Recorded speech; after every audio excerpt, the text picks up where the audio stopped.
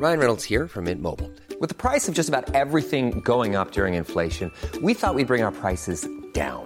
So to help us, we brought in a reverse auctioneer, which is apparently a thing.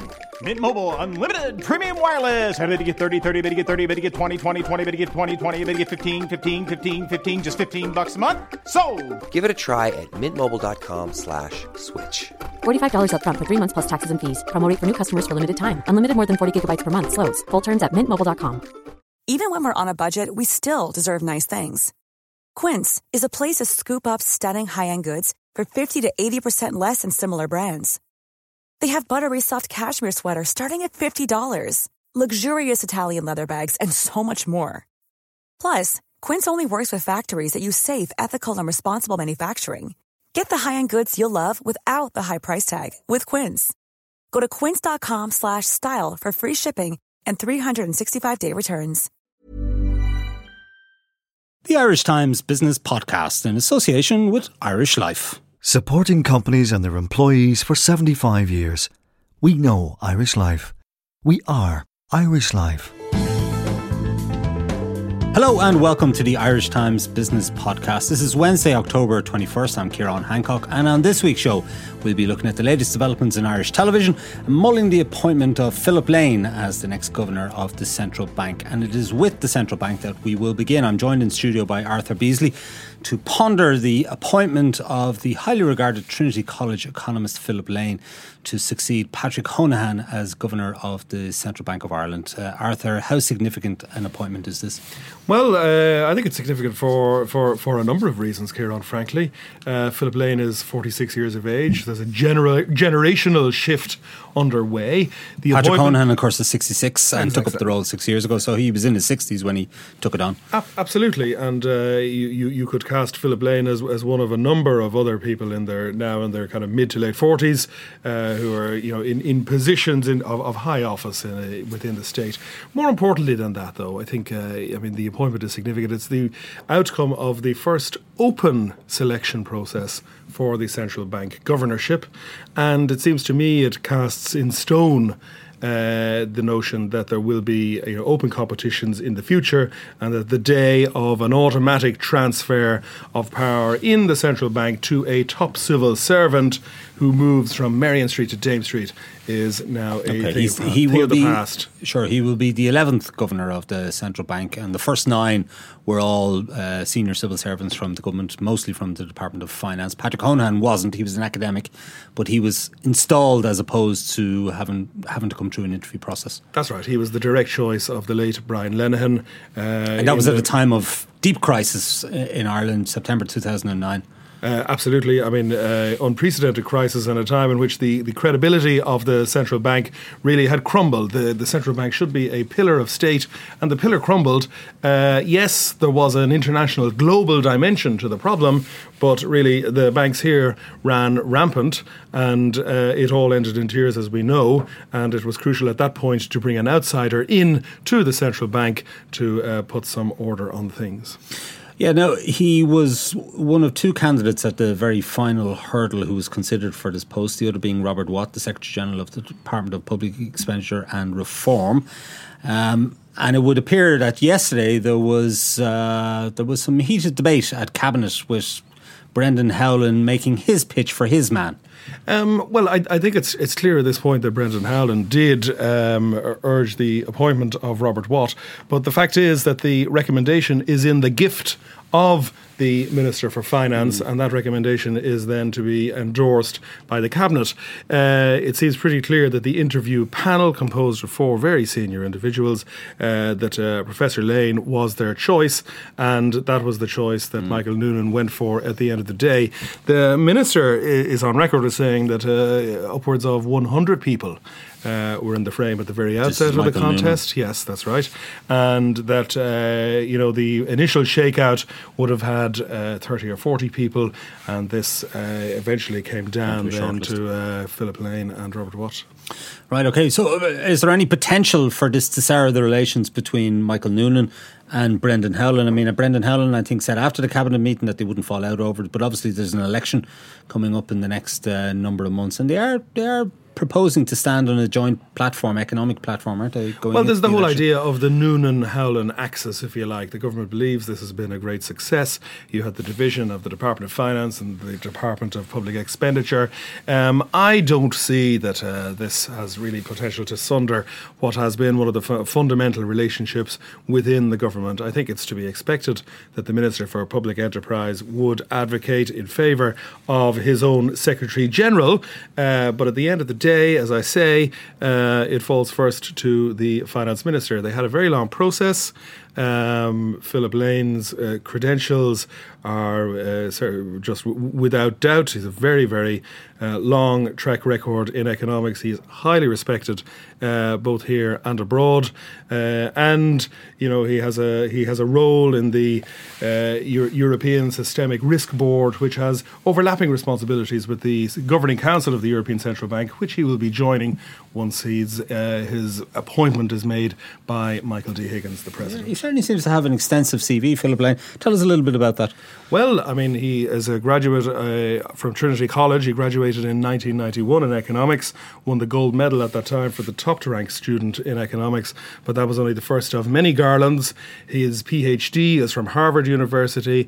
Very soon thereafter, he became an associate professor at Columbia University. He has been head of the economics department in Trinity College for 12 years and has since 2012 held the Whatley Chair in political economy, which is a very prestigious chair. But I mean, it doesn't really stop there. And you know, the citations in the economic literature, in academic literature, are certainly very numerous.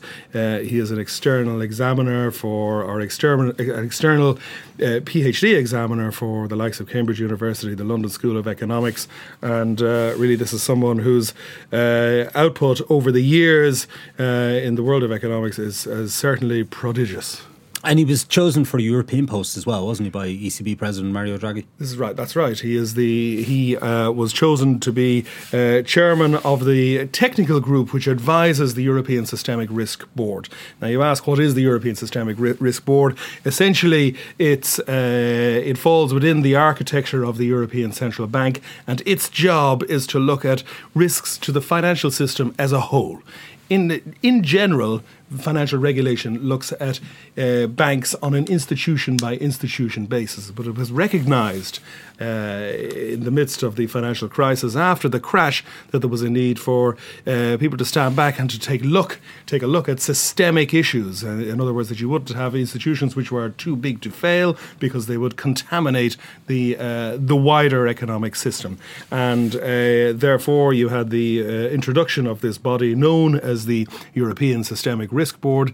It has a number of branches. One of those is this technical advisory group, and Philip Lane has been chairman since March. Okay, now when Patrick Honohan took over in September 2009, his job was very much to stem the bleed that was going on in the Irish banking sector at the time, and to try and restore credibility and to try to ensure that the Irish banks didn't collapse completely because they were teetering on the edge, I think it's fair to say, at that time. No doubt about that. What's the challenge facing Philip Lane? Well, I think the challenge is to manage a transition from the constant firefight of crisis, to more normal times in a scenario where the central bank as an institution has greatly enlarged with a huge number of new responsibilities.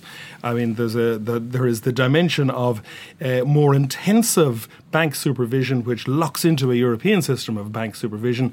There is the aspect of consumer protection, something which was within the responsibility of the central bank all along. There's the whole element of bedding down the new mortgage cap restrictions, which are designed to prevent any return to runaway bank lending. But then there's a whole other part of its work which is essentially unseen, and that is the regulation of financial entities in the IFSC, and indeed the regulation of numerous insurance companies. Now, I think speaking to people in government circles, I think there has been a sense in recent times that although the quality of the decisions made by the central bank is not in question, there are some concerns at the level of the financial services industry that the pace of decision making is simply too slow and does not befit a kind of a globalized financial system in which you have large organisations which expect to get decisions quickly from their regulators, and that, it seems to me, has been a problem. So I think there's a general sense that the central bank at this time is in need of tighter management. Yeah, it's interesting you say that. That's perhaps one of the criticisms of Patrick Honohan's time as governor, is that some of the structural changes, some of the modernisation that needed to take place in the central bank really haven't been put into effect. But also there's a resourcing issue that they seem to have flagged in the past year or so. I mean, we've heard, for example, in certain supervisory tasks that they simply don't have the staff on hand to complete the work that's necessary. I mean, for example, in the insurance sector. That is true, and there's a whole question of caps on wages and all the rest of it. I suppose the situation has changed. What you had was a central bank which was trying to manage the way out of a crash. The crash is now over. We are now in the post-crisis phase, so they really need to kind of figure out what the priorities are and go at them directly. Yeah, maybe let's just talk about the Honohan years for a couple of moments. What were the notable successes of Patrick Honohan's time as governor? I think ultimately at the end of the day that he became seen as to borrow an expression coined by, I think it was Colin McCarthy in a famous article in the Vanity Fair magazine, that he became known as the guy in charge of the money. At the time of the crash, the public had no idea who was in charge of the money, and I think it was pretty clear that no one was in charge. So I think he'd had a certain authority and credibility to an institution which had essentially lost its way and had been proven to have been essentially asleep at the switch, because by the time of the huge interventions to prop up the banking system, it was already too late. That's the first thing. You've written yourself how his own time at the bank was bookended by the famous intervention at the time of the EU IMF bailout. The government was in outright denial. Patrick Honohan made his famous phone call to the Morning Ireland show and reflected the fact that a bailout was on the way. Now, I think the government was greatly antagonised at that time. It was, indeed. And there was a suggestion at the Oireachtas banking inquiry earlier this year that perhaps he was doing the bidding of the ECB rather than doing it in the interest of the Irish public. What's your view? Well, I think the backdrop here is that, you had a situation of denial in Dublin, and this was being reflected on the balance sheets of the banks, and the Irish banks. The day before the famous interview on Morning Ireland, an ad hoc interview which I don't think anyone in Morning Ireland expected as they went on the air that morning at 7 o'clock, the Irish banks had suffered their single biggest loss of deposits in a day, and this was against the backdrop of huge deposit seepage in the run up to the bank guarantee and during the 2 years that followed it. As we said, the government was in denial, and yet it seems to me that the expectation out there amongst people was that something was on the way, and it's my understanding that the negotiation was well advanced at that point. Yeah, indeed.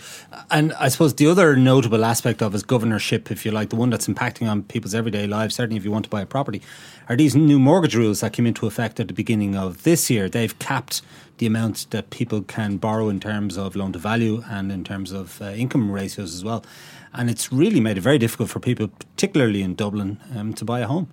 That is right. I think that particular initiative is seen as, if you like, is seen as Honohan's legacy for the future, right? If everything, or if most of what he did in his years in charge of the bank was to steady the ship, this, I think, is seen as something which is supposed to make sure that we never ever return to the kind of mistakes and malpractice that led to the crash. However, it is the case that this does lead to problems at the level of people who are saving to buy a home, and the shortage of supply in the market at the moment is such that those people who now have to save for much larger deposits to buy a home, in a scenario where at a particular point we had 100% mortgages, those people have to pay extraordinarily high rents as well.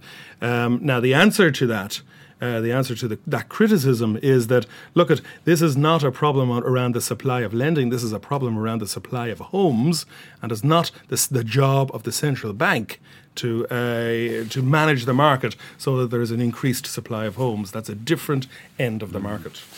Now, of course, when they ran their consultation process for the new rules, the Department of Finance argued for a more nuanced approach.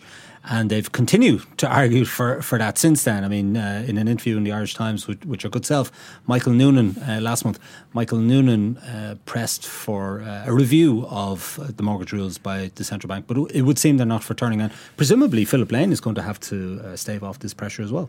Well, I mean, the public call from the minister was one which was very public indeed. In an interview in the newspaper, I think the central bank is not minded at this point to change. I think there is a view that, look, at the new regime is only in place for a matter of months. It's simply too early to gauge properly how it is functioning and to come to a deep assessment as to what might be done to improve the system. The irony here, of course, is that the very man now who recommended his nomination as central bank governor is the man who's going to have to go back to the minister with the outcome. Now, I mean, by the same token, I think we could also say, I mean, we're not in a situation in which the central bank is going to initiate a review of the system in its own right as a result of the minister's request for such a review. I think the view is, look, at this thing is under constant review and constant scrutiny. And I think the results at this point to a less pressure on prices in Dublin, and indeed I think we're seeing a bit of that now in other parts of the state. Right, okay. There's going to have to be some other senior appointments at the Central Bank. A couple of people moving on. John Coyle is one. Stephen Garlick, the Deputy Governor, is another. Any sense of what's going to happen there? Well, I mean, Stephen Garlick is one of two deputy governors, the other being Cyril Leroux. He declared a couple of weeks ago that he would be leaving. The post was advertised last Friday. I'd expect them to move ahead with that pretty quickly. What are they looking for? I don't know. Maybe they're looking for some kind of a person who will kind of take upon themselves to take on this particular management task. I think that's a task that ultimately falls, however, to the new governor. And do we know precisely when Philip Lane is going to take up his role? I think it's going to happen pretty quickly. The appointment is to be officially made by Michael D. Higgins. He is out of the country at the moment. However, the Michael Noonan made a point of making clear yesterday that Philip Lane is going to join the Central Bank Commission, which oversees the bank pretty much immediately, and that means that he'll be able to participate in bank meetings and indeed in meetings of the European Central Bank, because he is going to be Ireland's member of the ECB Governing Council. Okay, Arthur Peasley, thank you for joining us. At Irish Life, we can tell you that 49% of employees in Ireland don't think about tomorrow. They don't have a pension plan. We can help you help them. Because if you're involved in running your company's pension plan, we can administer it for you with our member-specific investment solutions, online access for employers, trustees and members, and always-on smartphone apps. Just call one of our corporate team on 01704 1845. Visit irishlifecorporatebusiness.ie or contact your pension consultant to find out how we can help your company think of tomorrow. We know Irish Life. We are Irish Life. Irish Life Assurance plc is regulated by the Central Bank of Ireland. All information sourced for Irish Life September 2014. We'll move now to Irish television and the announcements this week that ITV has bid £100 million for Belfast-based UTV and that RTÉ's Director General Noel Curran will depart Montrose next May, 2 years before schedule. Joining me in studio to consider these matters is Laura Slattery, who writes a weekly media column in the Irish Times. Laura, we might just start with UTV. I suppose this ITV deal has been in the pipeline. It's been rumoured anyway for some time, and now we have the details. What's it going to mean for UTV? Well, for UTV, the Belfast company that we know as UTV Media, it will become simply just a radio company with some digital media interests. So it's basically everything except TV. That's what's going to be left with the company up in Belfast, and it'll have to change its name because ITV has also bought the UTV brand.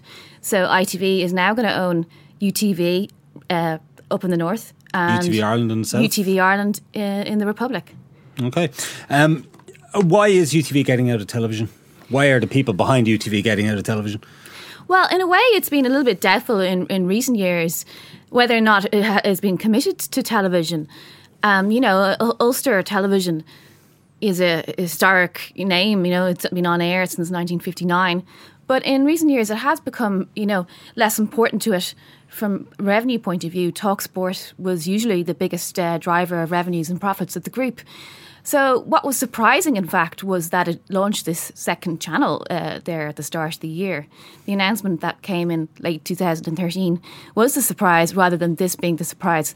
And obviously the losses that new station in Dublin has racked up since it was set up has probably made it more appealing for UTV Media to sell. How much has it lost?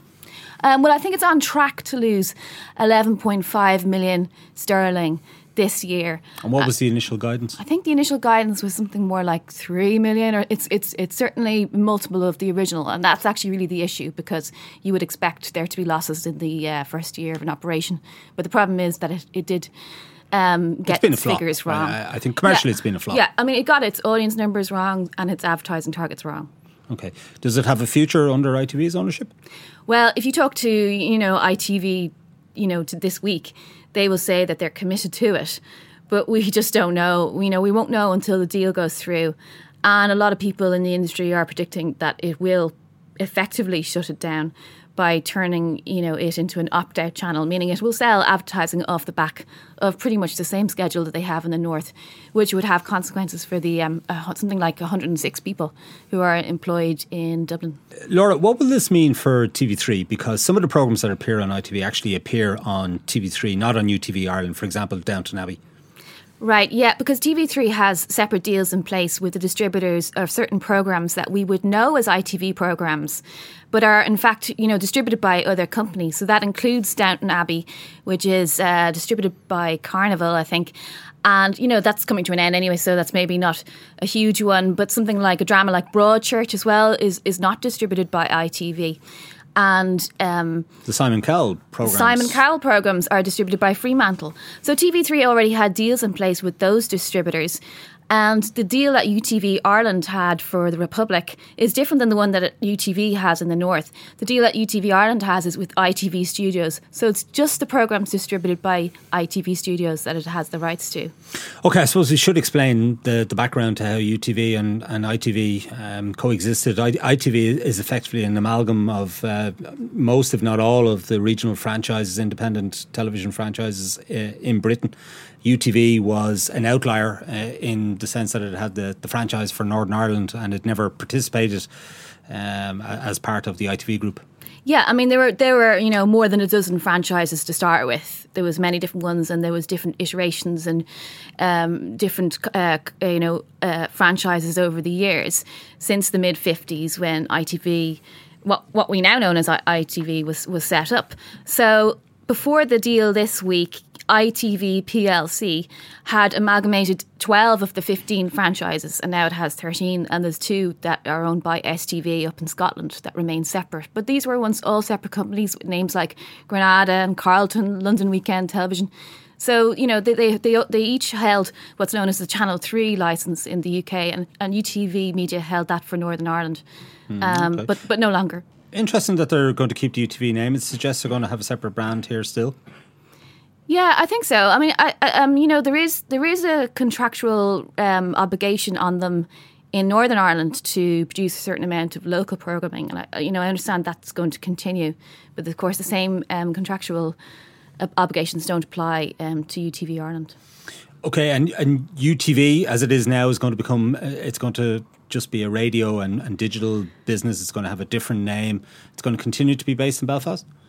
Yeah, it will, I presume, continue to be based in Belfast. But that's actually a really good question, because as part of the agreement, Havelock House, which is its home in Belfast on the Ormeau Road there, it's a big pink building, that's going to transfer ownership to ITV. And those parts that aren't going with ITV, they have the right to stay on site for about a year. But after that, who knows? Because, as I said, TalkSport is the biggest revenue driver. So who knows what will happen to the company after that. Right, okay, well, let's move to RTE now, and this news that Noel Curran is going to step down next May. It's 2 years earlier than planned, as it were. He informed staff yesterday. Any sense of why he's decided to take his leave of RTE so early? In the statement we got from RTE yesterday, Noel Curran said he felt that the time was right to move on.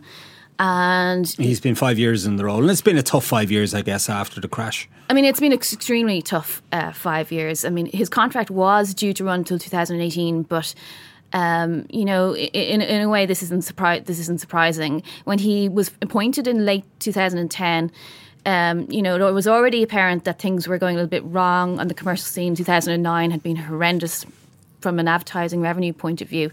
But even in late 2010, he probably couldn't have imagined that the deficit was going to balloon to the extent that it did. Well, I see from your story today, actually, in the Irish Times, he says, I joined in February 2011. In my very first day in the job, I was told that the forecast for the year was minus 30 million euros, so a loss of 30 million euros. And it ended up much bigger than that again. But initially, I think he thought it was going to be 6 million. A few months earlier, within the space of a few months, the forecast went from a deficit of 6 million to a deficit of 30 million. And in fact, there were 4 years where RTE recorded deficits. And I think Noel Curran's, in a way, it's a shame to say that his main achievement is to slash the operating costs at RTE, because there's obviously many more things that he did apart from that.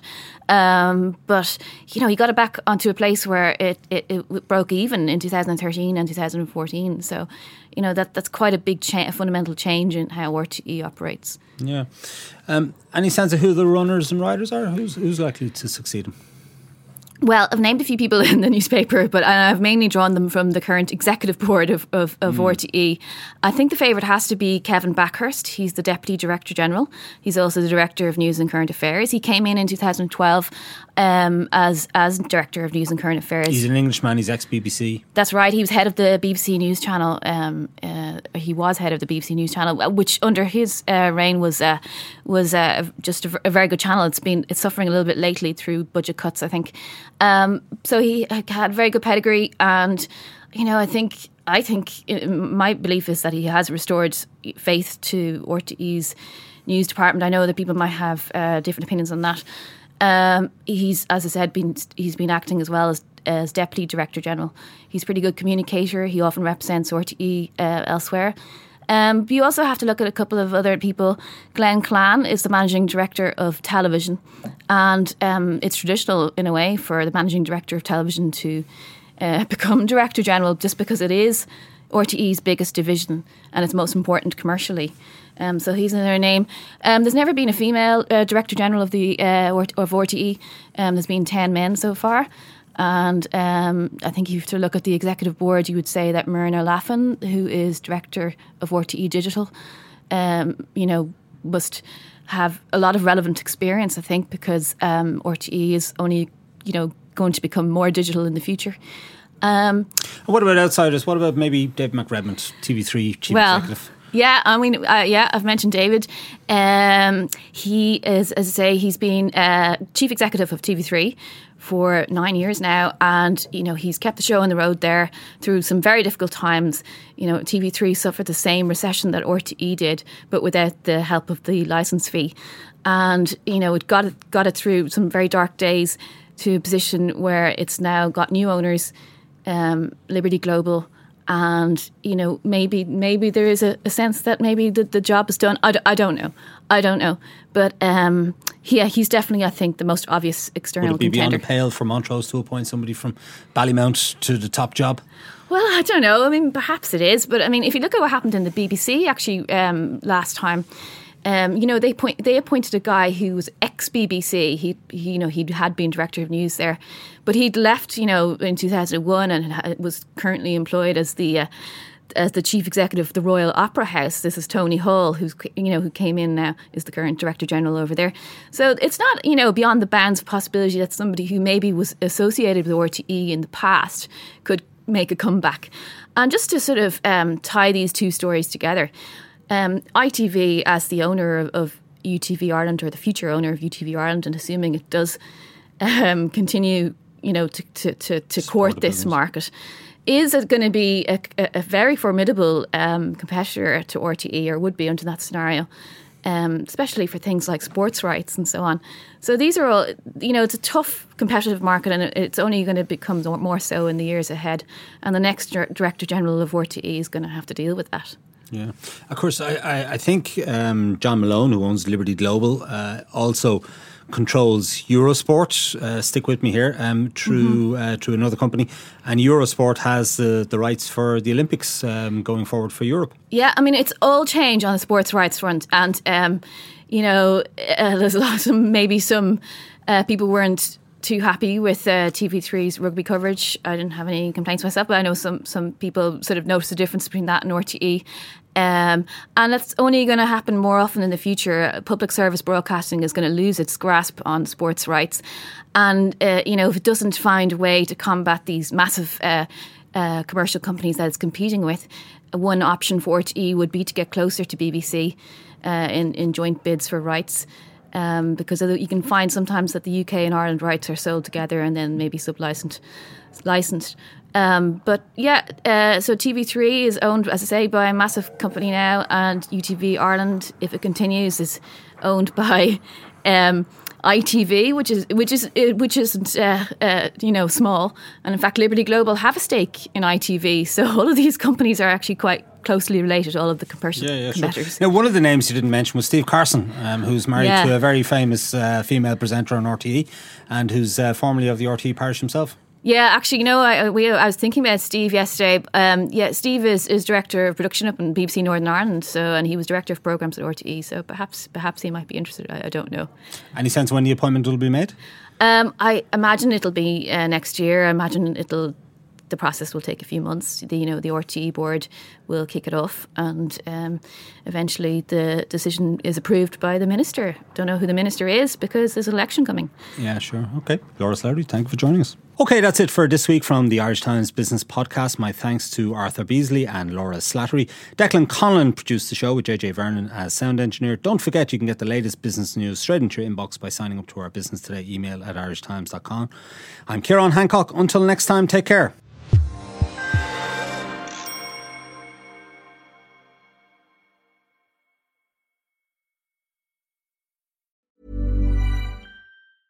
Ever catch yourself eating the same flavorless dinner 3 days in a row? Dreaming of something better? Well, HelloFresh is your guilt-free dream come true, baby. It's me, Keke Palmer. Let's wake up those taste buds with hot, juicy pecan-crusted chicken or garlic butter shrimp scampi. HelloFresh.